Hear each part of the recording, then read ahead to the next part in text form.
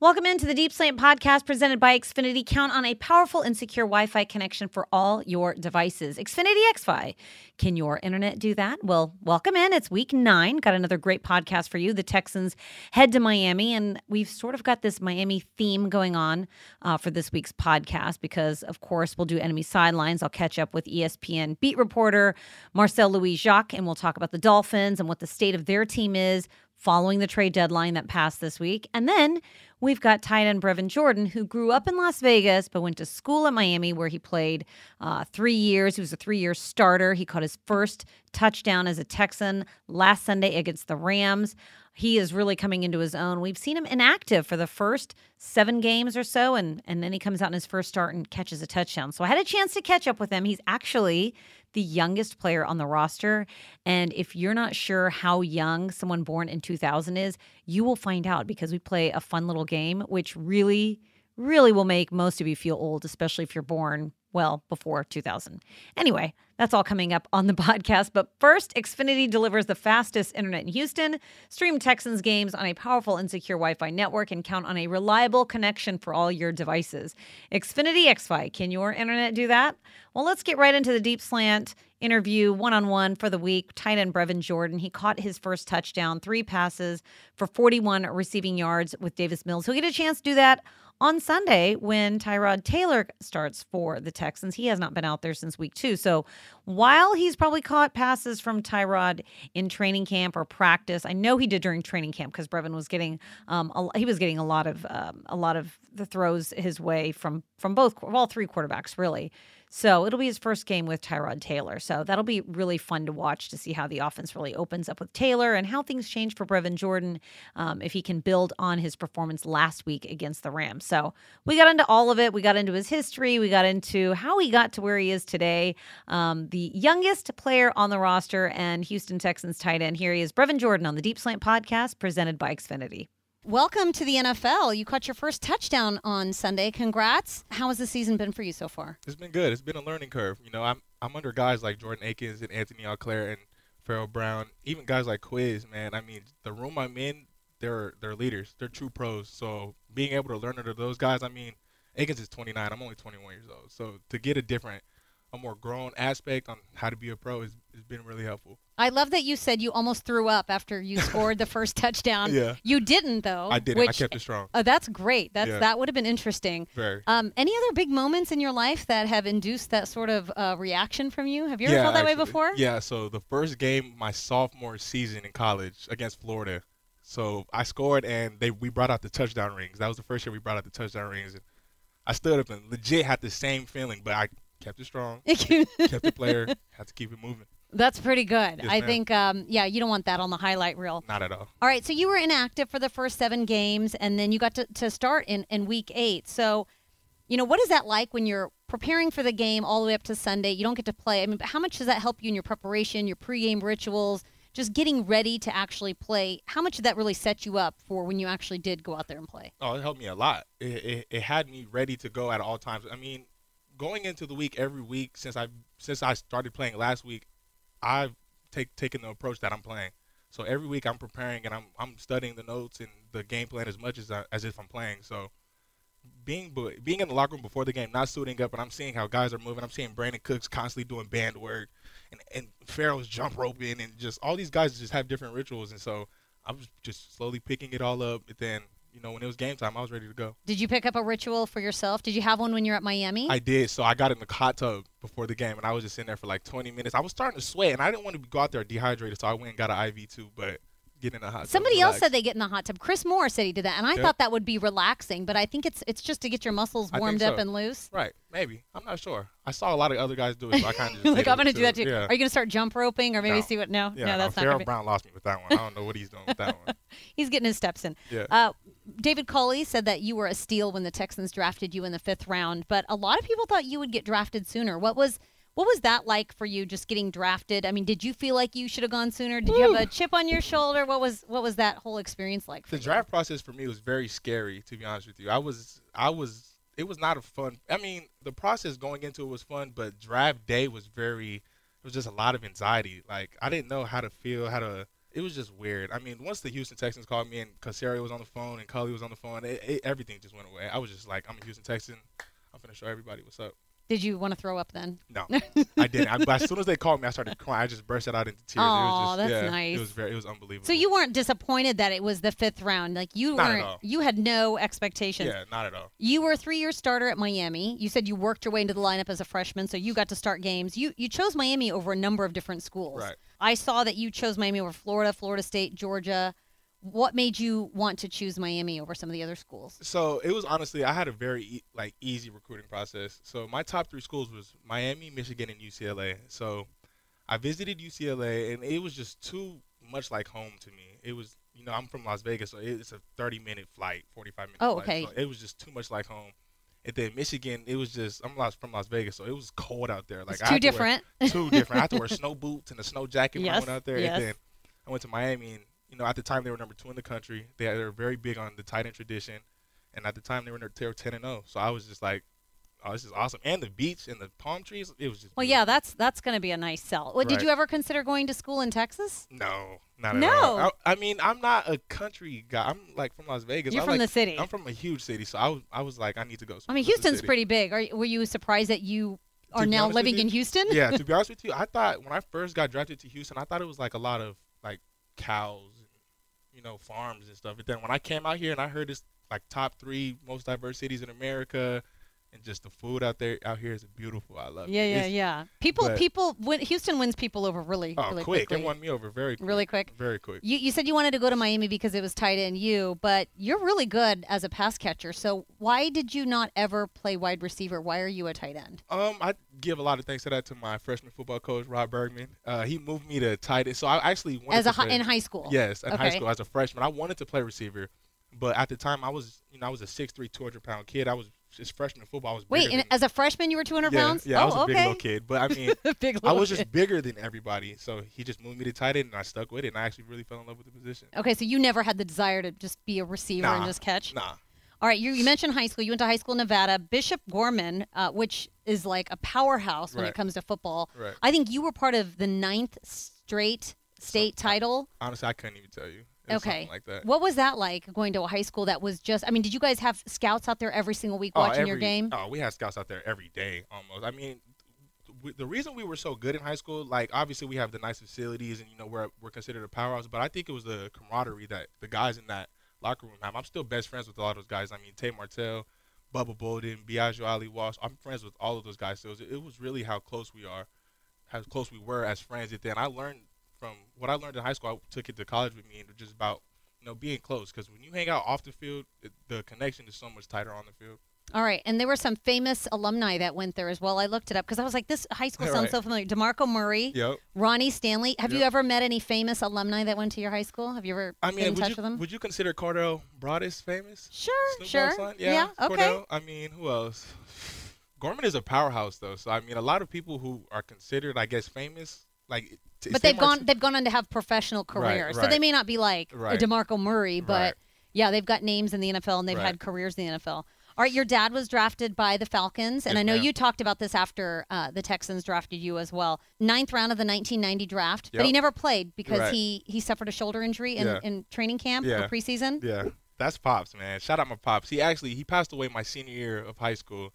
Shout out my dog, Daryl Jordan. You already know. But yeah, man, that's why I think we got the love of football from. Because I mean, Yeah. he has a huge book, like a collection of like old newspaper stuff from when he got drafted, and setting records in high school. So I mean, me and my 2 brothers, we got a hold of that book, and it was over with. We were like, we're playing football. What position did your dad play? He played linebacker and tight end actually, but he more than linebacker. Linebacker and tight end? Yes, ma'am. I read somewhere that when you were 5, your mom put you in football and she wanted them to play you on defense.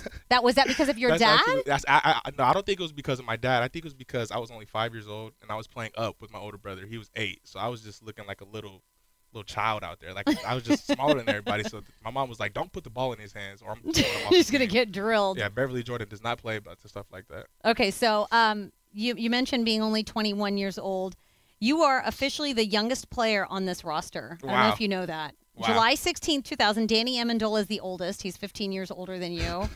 I've been watching Danny Amendola since I was like 9 years old. I told him that first day. Did you tell him that? First day I met him, I told him, I was like, bro, I've been watching you since I was like 9 years old. Did he take that as a compliment, He or was was like, he? bro, don't make me feel old. Yeah. Everybody says the same thing. I told David Johnson and Brandon Cooks the same thing. You've been watching that. Well, I mean, you probably could have watched both of these kids, like Right. most of these players when you were a kid, because Literally, like you are so young. 9, 10, 11 years old. I was watching all these guys. Okay, so you were the youngest player. Is there another player in the locker room that you think is really like the youngest at heart? Like, let's take age out of it.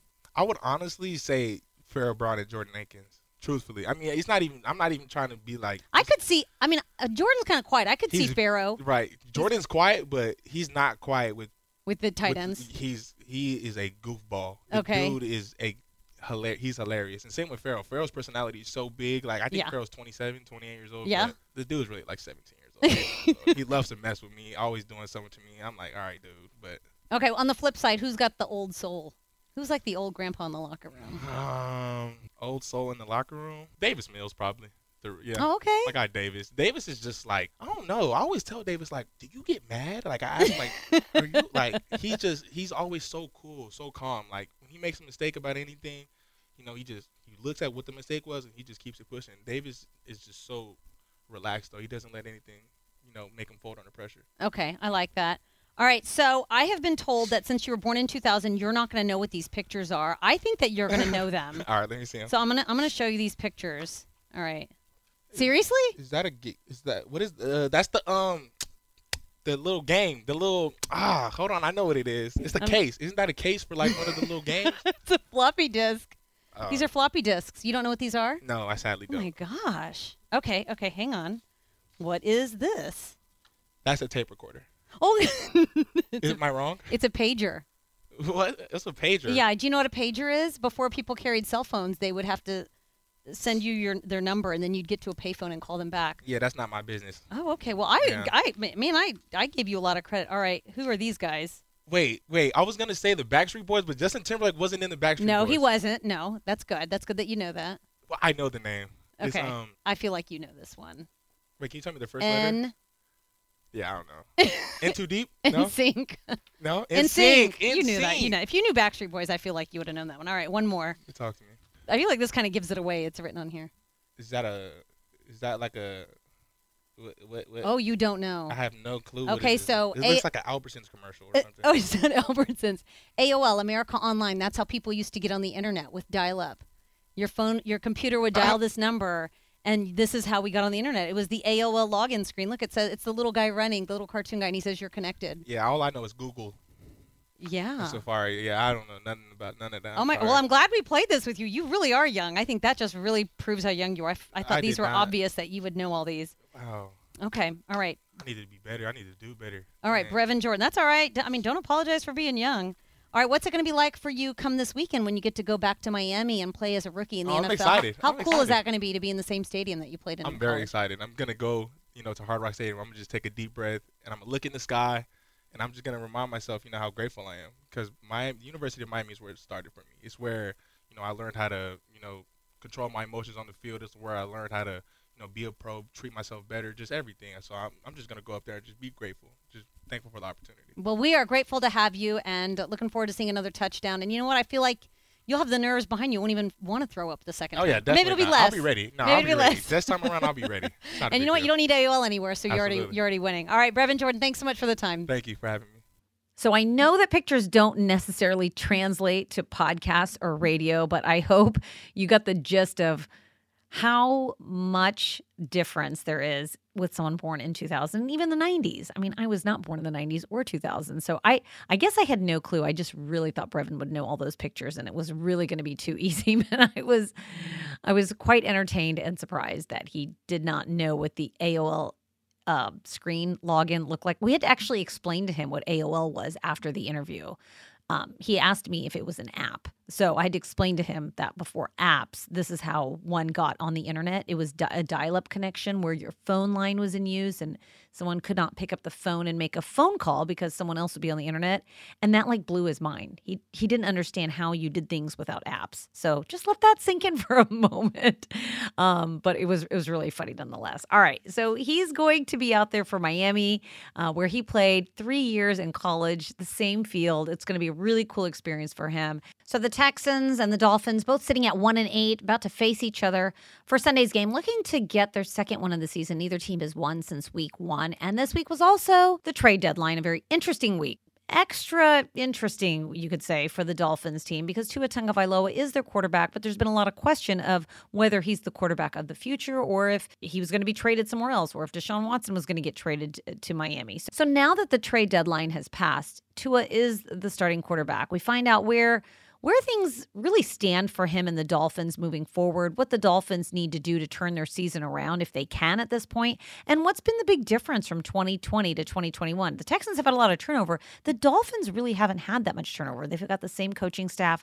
This was a really pretty good defense in 2020, and it's really underperformed this year as well. And they've got a rookie wide receiver who was a Houston native, went to high school here, Episcopal High School, just out in Bel Air. So they've got a lot of different things going on with this squad. We got into all of it with Marcel Louis-Jacques. He is the beat reporter for ESPN. He covers the Dolphins, used to cover the Bills.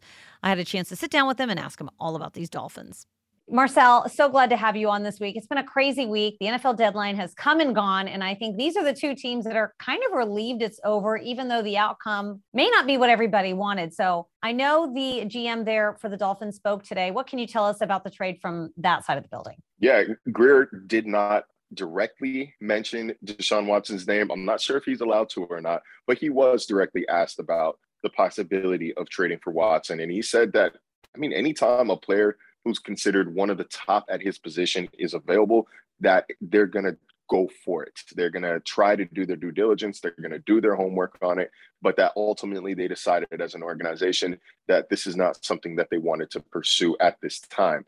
He did say that they're going to finish out the rest of the season, and then they'll evaluate the roster come this offseason. And so the way that I took it, the way that we took it in this room, is that the door's not closed yet. I think that we are basically in an intermission of what's been a really, really long and drawn out movie or play, whatever drama that we want to call this. And I think it's going to restart once again as soon as this season is over. Yeah. And, I think the big question is for quarterback Tua Tagovailoa, where does that leave his status with the Dolphins and his future now that there was a lot of talk about a potential trade and now there isn't one? So where does that leave him now for the rest of the season and beyond?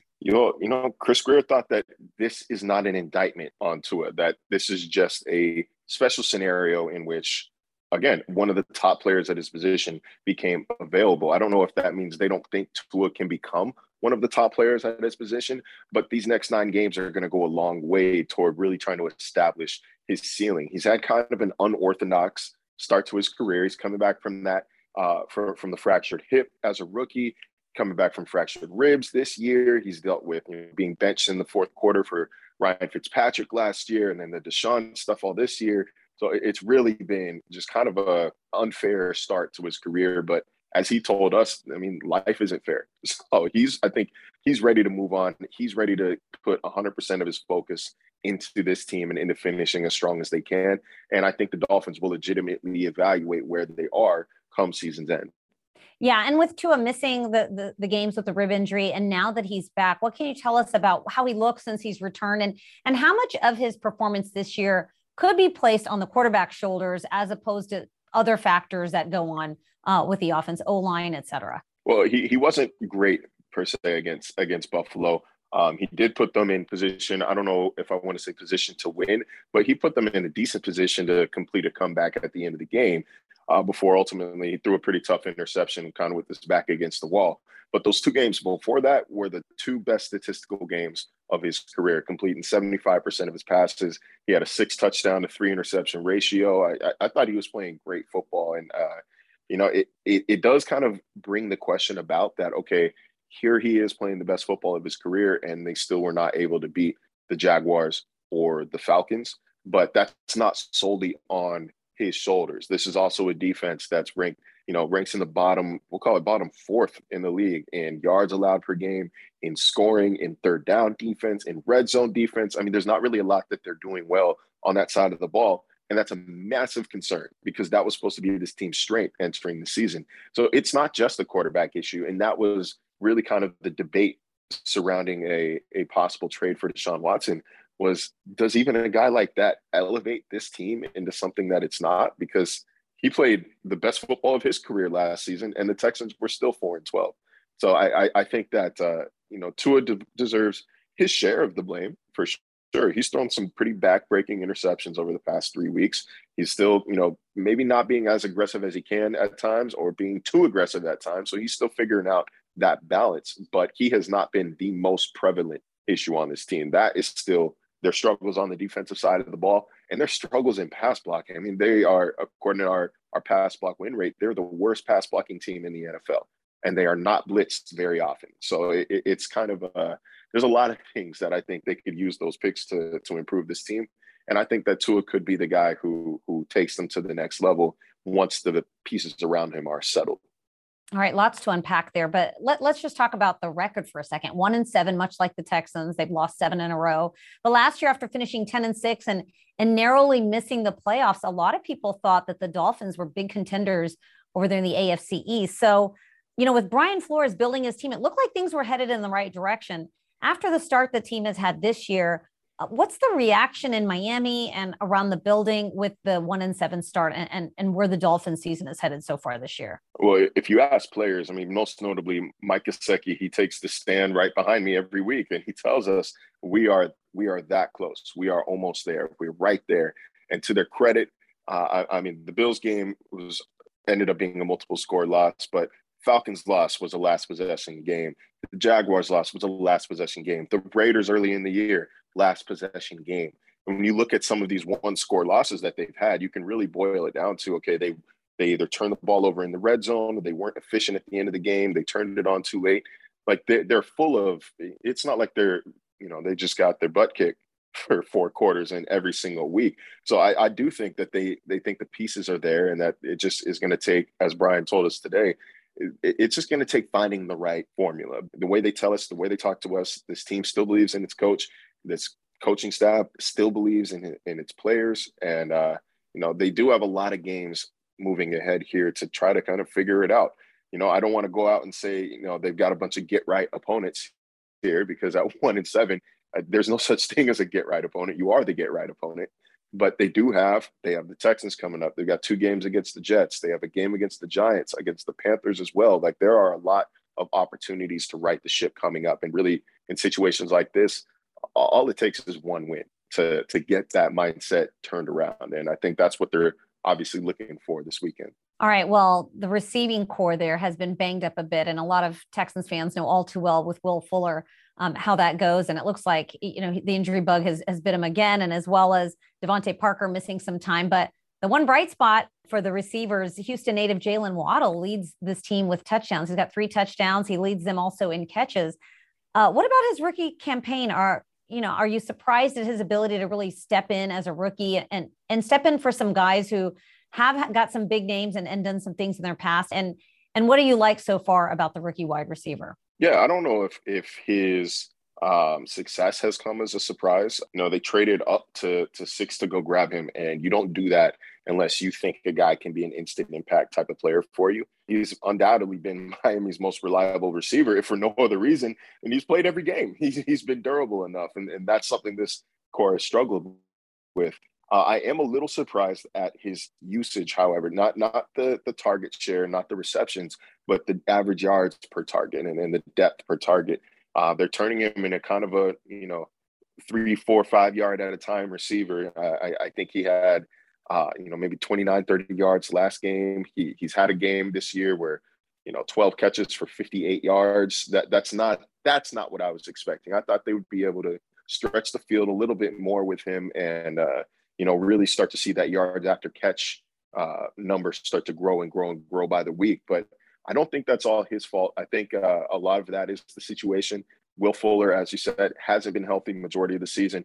Devontae Parker hasn't been healthy a lot of the season. They're really relying on those three guys on the field at the same time to throw that kind of versatile look at defenses. So, until that happens, it's going to be tough to really judge his rookie season, compared to what we thought it was going to be.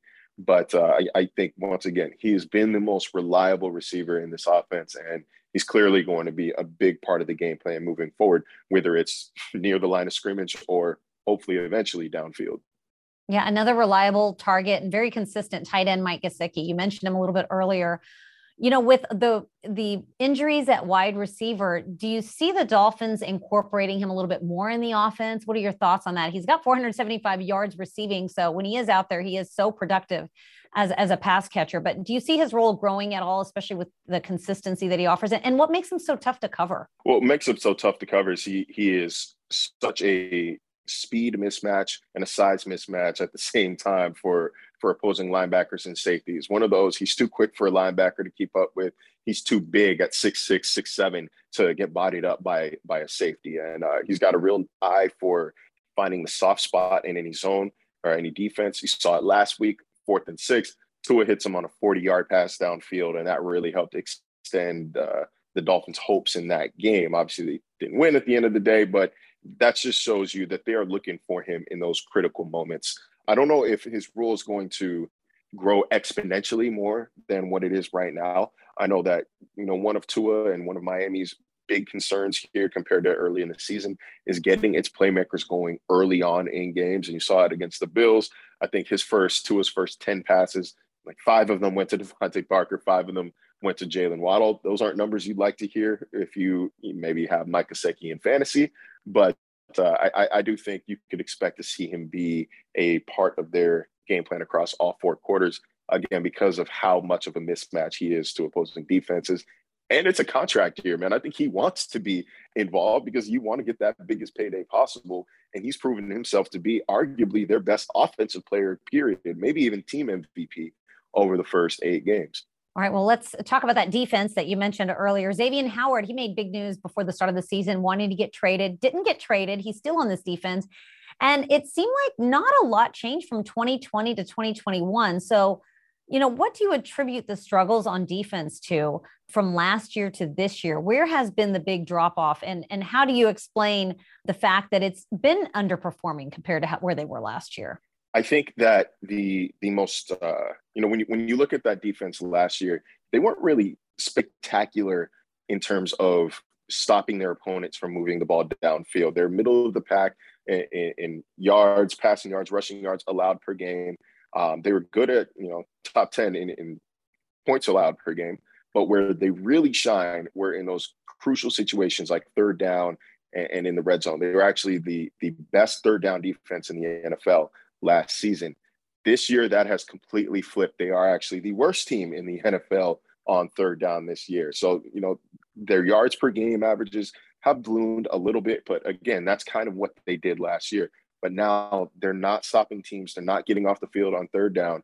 They led the NFL in turnovers last year. They're not taking the ball away at a high rate this year. And, that's kind of an unsustainable model to build your defense around. So until they start succeeding at the points of attack and in those critical situations, it's going to be hard for them to attain the level of play that they reached last season. Because like you said, there isn't a lot different. These are all the same guys back, more or less. You add a guy like Jalen Phillips, you add guys like, Jason McCourty, and you would think, okay, this is an improved defense. You got a defensive-minded head coach as well.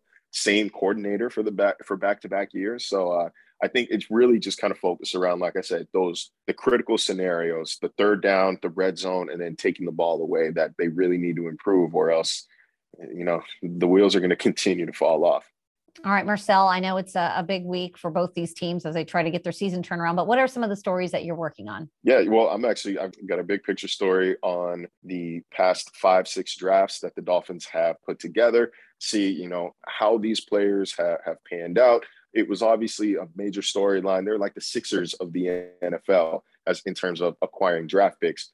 The Sixers, haven't made it all the way work yet, but they've reached the Eastern Conference Finals. The Dolphins have not been quite as successful doing that tank model. So I want to kind of evaluate what went wrong. I want to evaluate where this team's direction is now that Tua Tagovailoa is actually the quarterback, and we can actually believe what we're being told instead of whatever smoke screens are being thrown out. So, looking forward to that. And then just looking forward to getting into some Houston actual film study. It feels like, we haven't been able to focus just on the football for the past couple of weeks. And I know you guys down there are probably in somewhat of the same boat. So it'll be nice to just get on that tape and see what we're expecting on Sunday. I had a couple guys, Jerome Baker, Christian Wilkins. The first thing they thought of when asked about this Houston offense is the team speed, especially in that backfield. So looking forward to seeing that pop on tape and seeing if the Dolphins have the kind of horses to cover them. All right. Well, looking forward to it, Marcel. Appreciate the time. Glad the trade deadline's behind us. We can focus on football again. Appreciate it as always. Absolutely. Thanks for having me on. All right. Looking forward to the matchup. It is noon on Sunday. Remember to fall back. I never forget to fall back. I love that extra hour of sleep. Sunday at noon at Hard Rock Stadium. The Dolphins and the Texans will face off in week 9, and then it's a bye week for the Texans. So it'd be really, really nice to get a win and then just sort of head into the bye week on a positive note and come out of the bye week on a positive note, rested and healthy. So we'll have to see what happens on Sunday. But you know what? I've got the pregame show along with Drew Doherty. It's on Texans Unlimited, presented by Verizon. Be sure to check that out. Download the Houston Texans mobile app. We'll have the top stories and actives, starting lineup. Sometimes we have arrival photos, which was really a lot of fun on Halloween. So be sure to check it out. It takes up most of our department to put that pregame show together, and we're pretty proud of it. So check it out, and we'll show you Tyrod Taylor warming up on the field. So if that doesn't get you excited, I don't know what else will. But anyway, that's going to do it for the podcast for this week. It's the Deep Slant Podcast presented by Xfinity. Thank you to everyone for listening, and as always, go Texans.